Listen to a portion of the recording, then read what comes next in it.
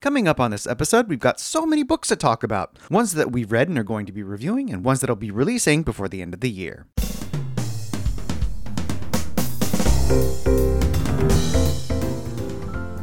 Welcome to episode 351 of the Big Gay Fiction Podcast, the show for avid readers and passionate fans of gay romance fiction. I'm Jeff, and with me as always is my co-host and husband, Will. Hello there, welcome back, Rainbow Romance readers.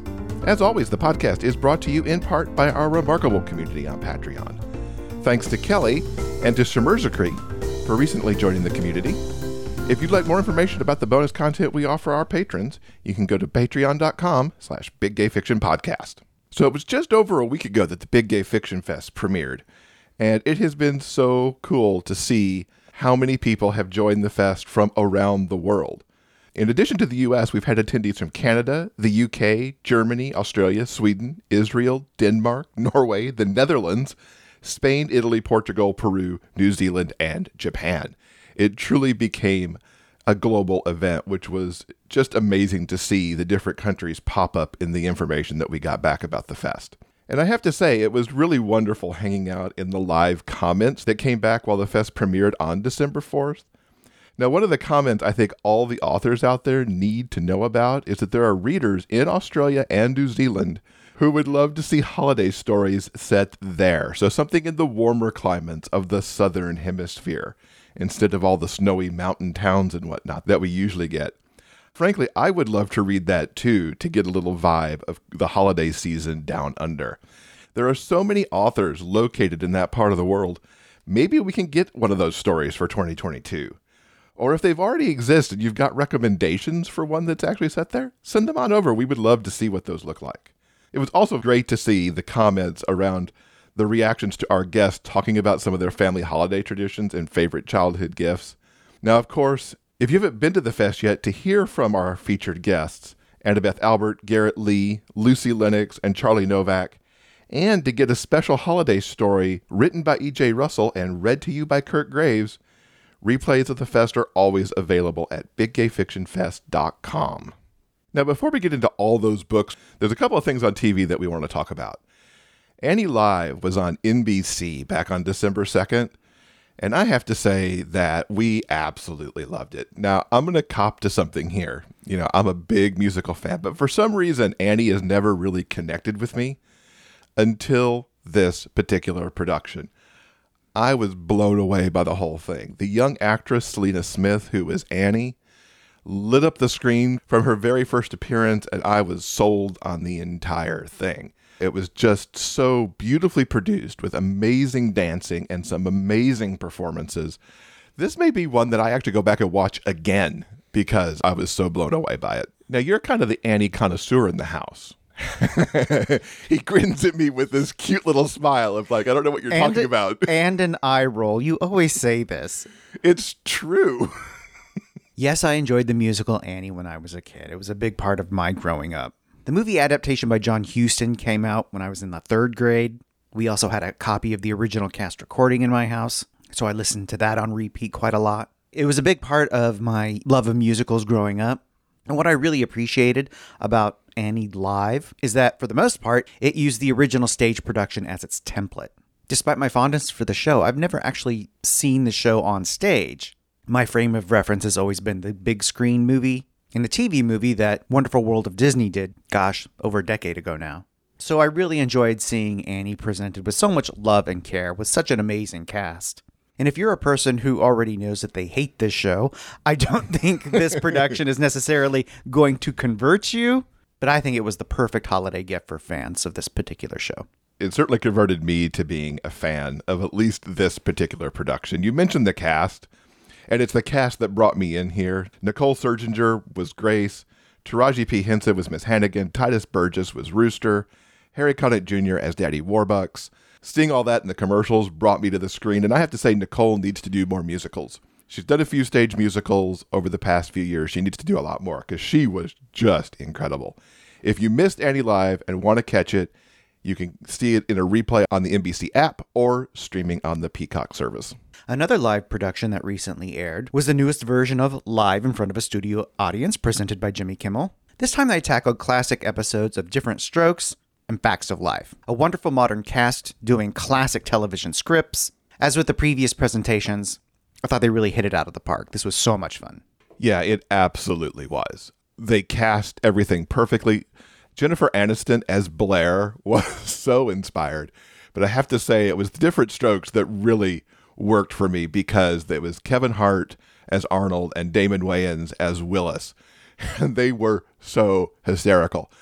It was really interesting to see adults in all of these teenage roles, and it really played out well. I was so excited to see it and really, really enjoyed it. If you missed that, it is streaming on Hulu, so you could pick that up and check out all of the sitcom hilarity. All right, shall we get into what we're really here to do, which is talk about a bunch of books? Tell us about what's coming out before the end of the year. Yeah, when it comes to romance writers, you know they can't stop and they won't stop. Nor do we want them to stop. Here are some of the stories headed our way before we flip the calendar to 2022. First up, let's talk about Shades of Winter by E.M. Lindsay. That's coming out on December 14th. Dante is nothing if not professional. But being hired to protect the young cellist he once hooked up with isn't high on his list of things to do for the holidays. It doesn't help that Liam starts pushing every single one of his buttons after they find themselves snowbound with Liam's stalker hot on their trail. He'll have to make a choice between duty and pleasure, a risk that might be worth everything. As soon as I read that off the list that you gave me, I hit pre-order. There's romantic suspense. There's clearly going to be a second chance enemies to lovers thing going on here. There's some forced proximity. Who's after a cellist? I also kind of need to know about that, because that doesn't seem like the kind of career that would get you pursued. So yeah, I'm all into this book because it sounds just incredible. Another book coming out on December 14th is Games Lovers Play by Mary Farmer, the newest book in her After the War series. Lucas accepted Redmond's invitation to spend the summer on a remote estate for one reason. He's been hopelessly in love with Red for years. It's his last chance to capture Red's heart and prove that he is more than just a friend and a distraction. Can he help Red find redemption and the love he deserves before Red's demons get the best of him? Or will Luke's lingering injury be a constant reminder of all the ways Red has failed? We've talked about this series before. And Mary's finding such interesting stories to tell of this group of people who came back from the war. It's really interesting to see the people she keeps bringing together. And of course, if you want to know more about this series, you can actually check out our interview with Mary in episode 341 from back in October. On December 16th, Not So Perfect by Emma Lyon is coming out. Shane never thought he'd see Quinn again, but he needs a lawyer, and Quinn is still the best. When they're together, it's like they're back where they were 3 years ago. Shane can give Quinn what he wants and needs, if only he'll let him in. But Shane is afraid this second chance might mean having his heart broken a second time. Always the risk with second chance, isn't it? That it could go horribly wrong yet again. Although I'm sure in this case it will not. And second chance being one of my favorite things, I was glad to see this on the list. Yeah, if you're into second chances, or stories about alpha male lawyers who like to give up control in the bedroom, Not So Perfect might be just the ticket. Next up, let's talk about On a Midnight Clear by Lily Morton. Lord Barnaby Greenwood is up to his eyeballs in debt and about to lose his estate. A little bit of holiday magic enters his life in the form of Cosmo. And for the first time, Barnaby falls in love. But how can this lead to anything but heartache when on the stroke of midnight on Christmas Eve, Cosmo will go back to being a statue and take Barnaby's heart with him? So as I read that one in preparation for this, my immediate thought was like, wait, what? Statue? What? What's happening here?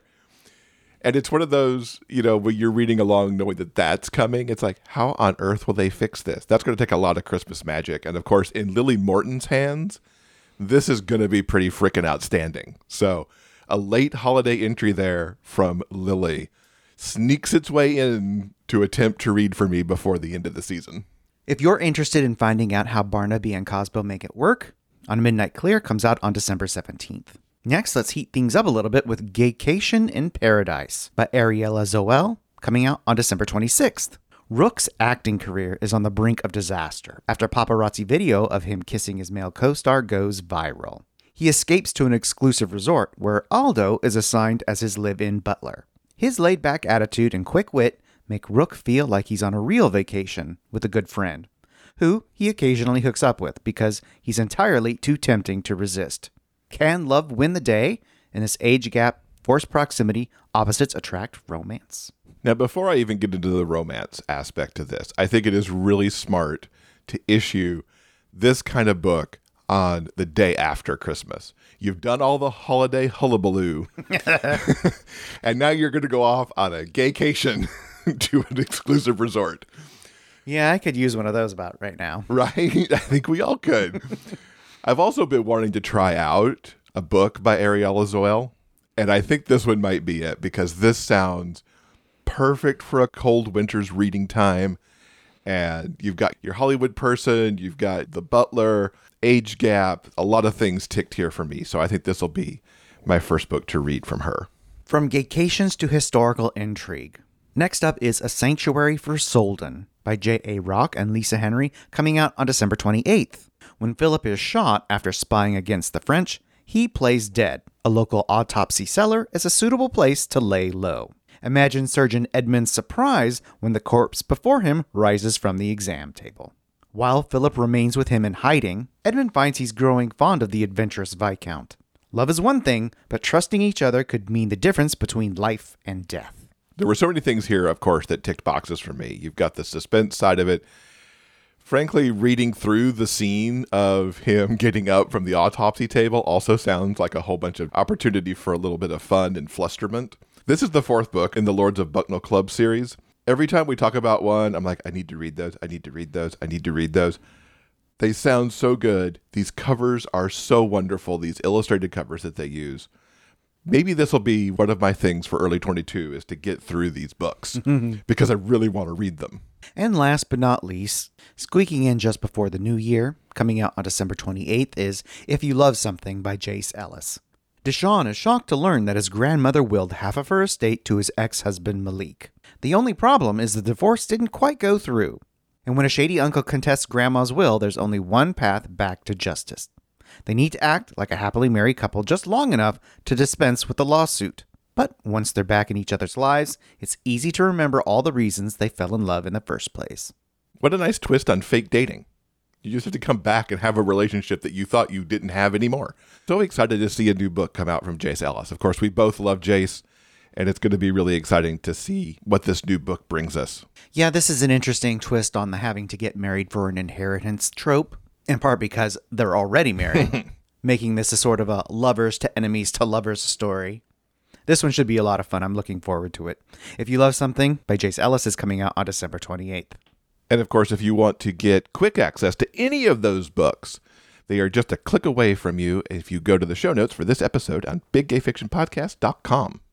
All right, let's talk about some holiday books that we've been reading. I've been on a little tear through some holiday stuff, and I'm going to kick it off with Robin Knight's The Nutcracker.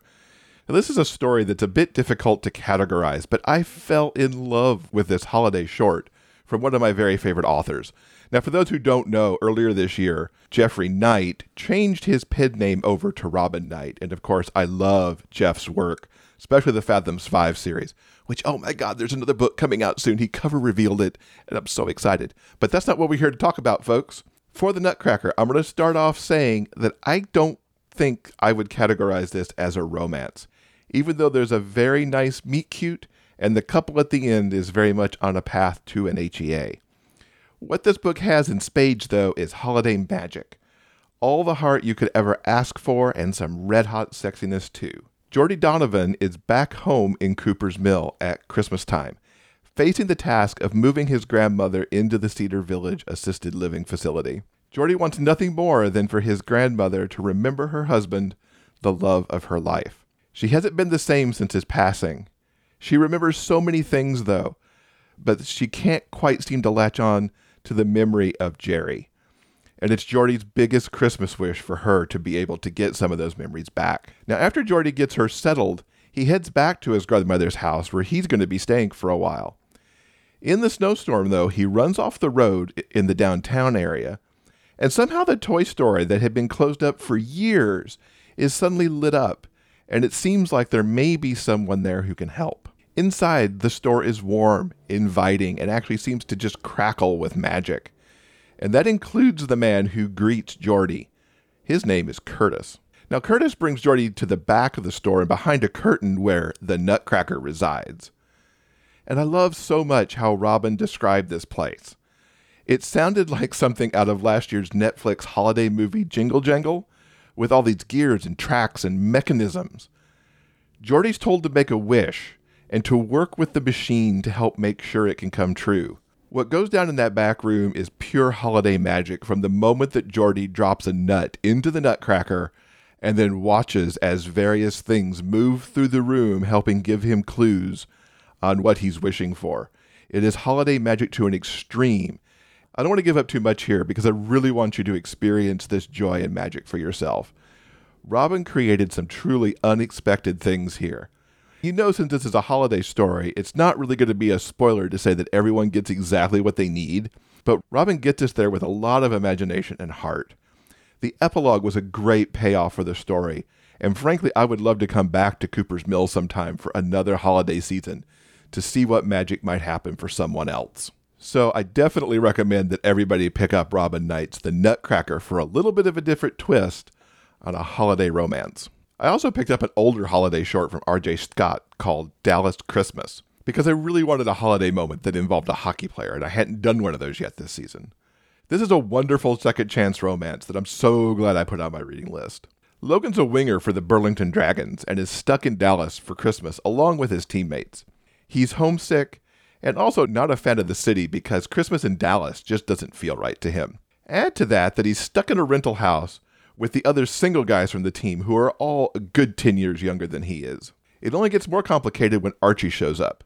Archie's the guy that he had a 1-month relationship with that absolutely terrified him. Not only is Archie the brother of the Dragons' captain, but Logan is very much not out. Even though there are other out guys in the league, Logan just doesn't feel comfortable making that leap, and he let Archie go because of that. Archie, however, didn't let Logan go. And since Archie lives in Dallas, it's a chance to get back together. Initially, they're thrown together literally because Archie offers up his place to his brother and his sister-in-law. And of course, where does he go? He goes to crash in the house where Logan is. Logan does everything he can to resist, but you know where this story's going. They're going to find their way to love, and I absolutely adored how RJ got them there. In particular, I love how Archie's giving it everything he's got to fight for the guy that he wants. I also love the teammates in the house with Logan. They're younger players, but RJ perfectly cast them in various ways into the role of being the ones to talk Logan out of the semi-panic that he gets into over Archie. They even help him to let him know that it'll all be okay if he just takes the step forward. He finds out early on that they've got his back. RJ packs a lot of story into this short package, and it was the perfect holiday read, with some Christmas merriment, with some food, and the season also helping play a part in Logan and Archie's ultimate coming back together again because of some little holiday things that they do. If you haven't picked up this story yet, I certainly think Dallas Christmas by R.J. Scott can be a great part of your seasonal reading this year. And besides those two shorts, I also read the novel-sized Ginger Snapping All the Way by Gabby Gray. And if that title isn't one of the most perfect that you might have ever heard for a Christmas book, let me just tell you it is. Yes, there's a ginger at the center of the story with a strapping, red-headed lumberjack, burly kind of guy. And he also snaps at people because he's a little bit on the grumpy side. So kudos Gabby Gray on the titling for this book, but it gets better from there, let me tell you. Gabby's story has some great forced proximity, a modest amount of angst for both characters, though one of them is definitely more sunshine to the other's grumpy. And there's some hurt comfort going on here too. First off, we're introduced to Maddox, who is the aforementioned ginger who snaps. He spends a lot of his time holed up in his well-appointed cabin that's near, but not too near, a Canadian town. He's very happy to keep himself to himself, and only begrudgingly accept calls from those who are closest to him, because he knows if he doesn't accept those calls, that those very people may turn up on his door to check on him. He's clearly got a lot of baggage that he's not dealing with. Maddox's solitude is interrupted very close to Christmas by one of those close friends who asks for help to retrieve someone from the local airport who has ended up stranded due to mechanical issues and a snowstorm that's on the way. Maddox, of course, doesn't want to do it, but he's also not going to deny this favor, and he's also, at his core, a nice guy, so he's not going to leave somebody to spend potentially days in an airport. So off into the snowy night he goes. Now, to say that Ravi is having a crap day might be an understatement. After hours of flying time from the Philippines to get to the birth of his goddaughter, he's now stuck with Maddox, who isn't very talkative, and even Maddox's dog Sophia, while she seems friendly enough, seems put out that Ravi's along for this drive back from the airport. I absolutely love how Gabby used the forced proximity of being back at the cabin, and how Ravi got stuck there longer than he expected because of the snow. Ravi and Maddox are on shaky ground for quite some time, especially when Ravi gets himself and Sophia lost outside in the woods near the cabin. Gabby definitely has these guys fighting out more about each other, while also cluing the readers in about some of the heavy baggage they both carry. The reader doesn't get the full story until the guys finally open up with each other, but when they do open up, it only brings them closer together, especially since their growing romance brings some much-needed light into their lives. Each of these two had shut themselves off for so much time that getting their load lightened just really made me smile as it happened. And I admit, I was a little trepidatious taking on a more angsty holiday read, but Gabby really balances Maddox and Ravi's angst and hurt with some of the more lighthearted times, as well as some good old-fashioned romance between the two as they start to get into being in the same space with each other and really leaning in to finding somebody who might be their right person. The heat level is pretty scorching here too. Neither of these guys has been with anyone in quite some time, so the first encounters are full tilt steam, and it's wonderful to see as the romance takes over how their sexy times further deepen their connections. Gabby also wrote an amazing dog in Sophia. She is so clued into Maddox's mood, but also has Maddox wrapped around her paw to get him to do virtually anything she wants. Of course, Maddox also knows how to bribe her too. Their interactions are warm and funny, and at times she's almost like a third person that's around in the cabin. And it was great to watch Ravi start to learn how to interact with her as well. With all the past these two carry, I really like how much they talked, too, once they broke through the initial get-to-know-you phase. While there was snapping sometimes, especially from Maddox, he and Ravi got into some pretty good communication patterns. It rarely happened, although it did in a couple places, where I wish they'd have a little bit more of a conversation. Their talk also included a lot of consent conversations in the bedroom, which were really great to see as these two, were doing some things for the first time in quite a while, and they were a little bit unsure how that might go after such a long dry spell, so it was really great to see those conversations on the page. This was my first Gabby Gray book, and I so much enjoyed it. The balance between the angst and the romance worked well for me, and I rooted so much for Maddox and Ravi to get past their respective histories so they could have an amazing HEA, which is exactly what Gabby sets up for them. I definitely recommend Ginger Snapping All the Way, which, by the way, has a great audio with narration by Michael Dean. And I'm going to be definitely picking up some more of Gabby's books in the new year as well. Fantastic. I'm so glad you enjoyed that one. And I have you to thank for that one, too, because you're like, I think you might like this. And sure enough, I did. So one of my most recent holiday reads was The Bromance Zone by Lauren Blakely. It's about two guys, River and Owen, and they have been friends since college. And their friendship is so important to them that they made a pact to never sleep together because sex always complicates or outright ruins a perfect friendship. Owen invites River to a Friendsgiving get-together in Tahoe, and it should be a fun weekend. And as they each individually get ready for the trip, they talk with friends who all seem to know that the two of them are meant for one another. Admittedly, they've each secretly thought about going there, but that's not going to happen. This trip is about friends having fun. It's not a romantic getaway. As they leave the Bay Area, River mentions a quick pit stop to check on a friend's vacation cabin in the mountains, making sure it's ready for any bad weather. He's downloaded some podcasts for the drive he thinks Owen might like, since he knows he hates River's preferred true crime murdery ones. They chat as River drives. The topic turns to past relationships and what Owen is looking for in Mr. Right, and River can't help but wonder if he's the guy for Owen, and shamelessly flirts with him while buying snacks at the gas station. And whether looking at pics of River's beloved dog or talking about the life lessons they've learned from the movie Clueless, they flirt their way through the rest of the drive. And when they reach the cabin, the weather has taken a turn. Snow has started coming down hard and fast, which is how River will fall if he is alone with Owen, insisting that they can still finish their trip to the rented Airbnb in Tahoe. But they're not going anywhere. After messaging their friends about the situation, they settle in for some booze, snacks, and a game in front of the fire. River is surprised at the possessive streak that runs through him when he catches a glance at Owen's phone and sees the dating app that he's downloaded.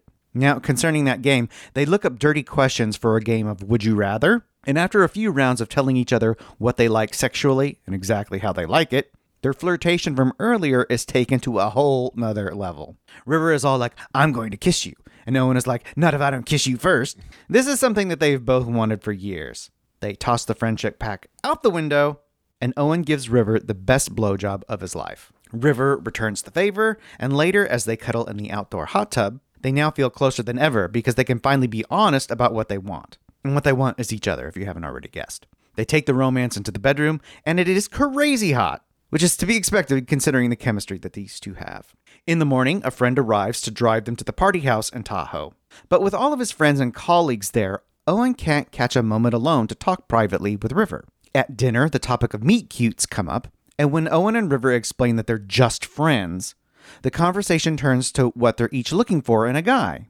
The answer is each other, of course, but neither is willing to pull the "we're boyfriends" trigger, especially not in front of everybody and not without talking to each other about it first. The discussion goes on, and Owen is the first to crack. He blurts out that he has met someone special, and that someone is his best friend. He tries to make a break for it, but River catches him outside, and they sweetly express in their adorably flirty way their heartfelt love and adoration before going back inside to officially declare themselves boyfriends. And on the drive back from their momentous weekend, they decide that since the friendship rule is kaput, they need a new pact. A boyfriend pact. To always be good to each other, both in and out of bed. And since this is Owen and River we're talking about, they prove just how good they can be to each other as soon as they get home. So this book, what can I say? I loved every moment of it and fell in love with the roundabout way that these two best friends finally found their happily ever after. From a storytelling perspective, the plot is pretty straightforward. Short road trip, snowed in, hook up, HEA. But what makes this book so special, in my opinion, is the characters themselves. Author Lauren Blakely has crafted two very believable friends who, through their witty banter and fun flirty dialogue, have obviously been through a lot together and care for one another deeply. The dialogue is so fun and real, and I bought into River and Owen's romance from page 1. It's so real that I wish I could hang out with these two in real life. Now, the Bromance Zone is a standalone that's loosely connected to the author's Men of Summer series. Owen and River are introduced in those books, and the Men of Summer heroes make appearances here, but reading those previous stories aren't necessary to enjoy bromance.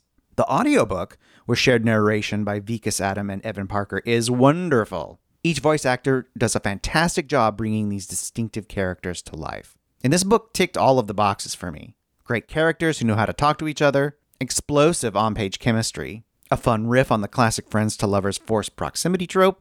I mean, really, there isn't just one thing to recommend about the Bromance Zone because I enjoyed the whole damn thing. I am so glad you did. That sounds a lot of fun. I'm trying to imagine how the topic of meet cutes come up over friends hanging out together. That sounds really awesome.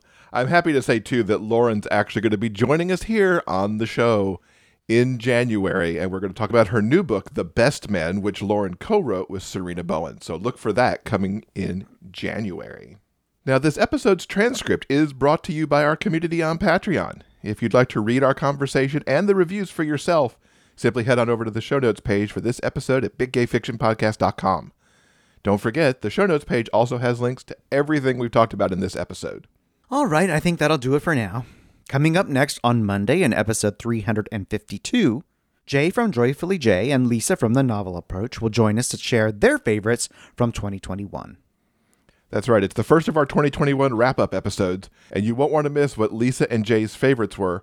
Plus, they'll share what book they're looking forward to in the new year. On behalf of Jeff and myself, we want to thank you so much for listening, and we hope that you'll join us again soon for more discussions about the kind of stories that we all love, the big gay fiction kind. Until then, keep turning those pages and keep reading. Big Gay Fiction Podcast is part of the Frolic Podcast Network. Find more shows you'll love at frolic.media/podcasts. Production assistance by Tyson Greenan. Original theme music by Daryl Banner.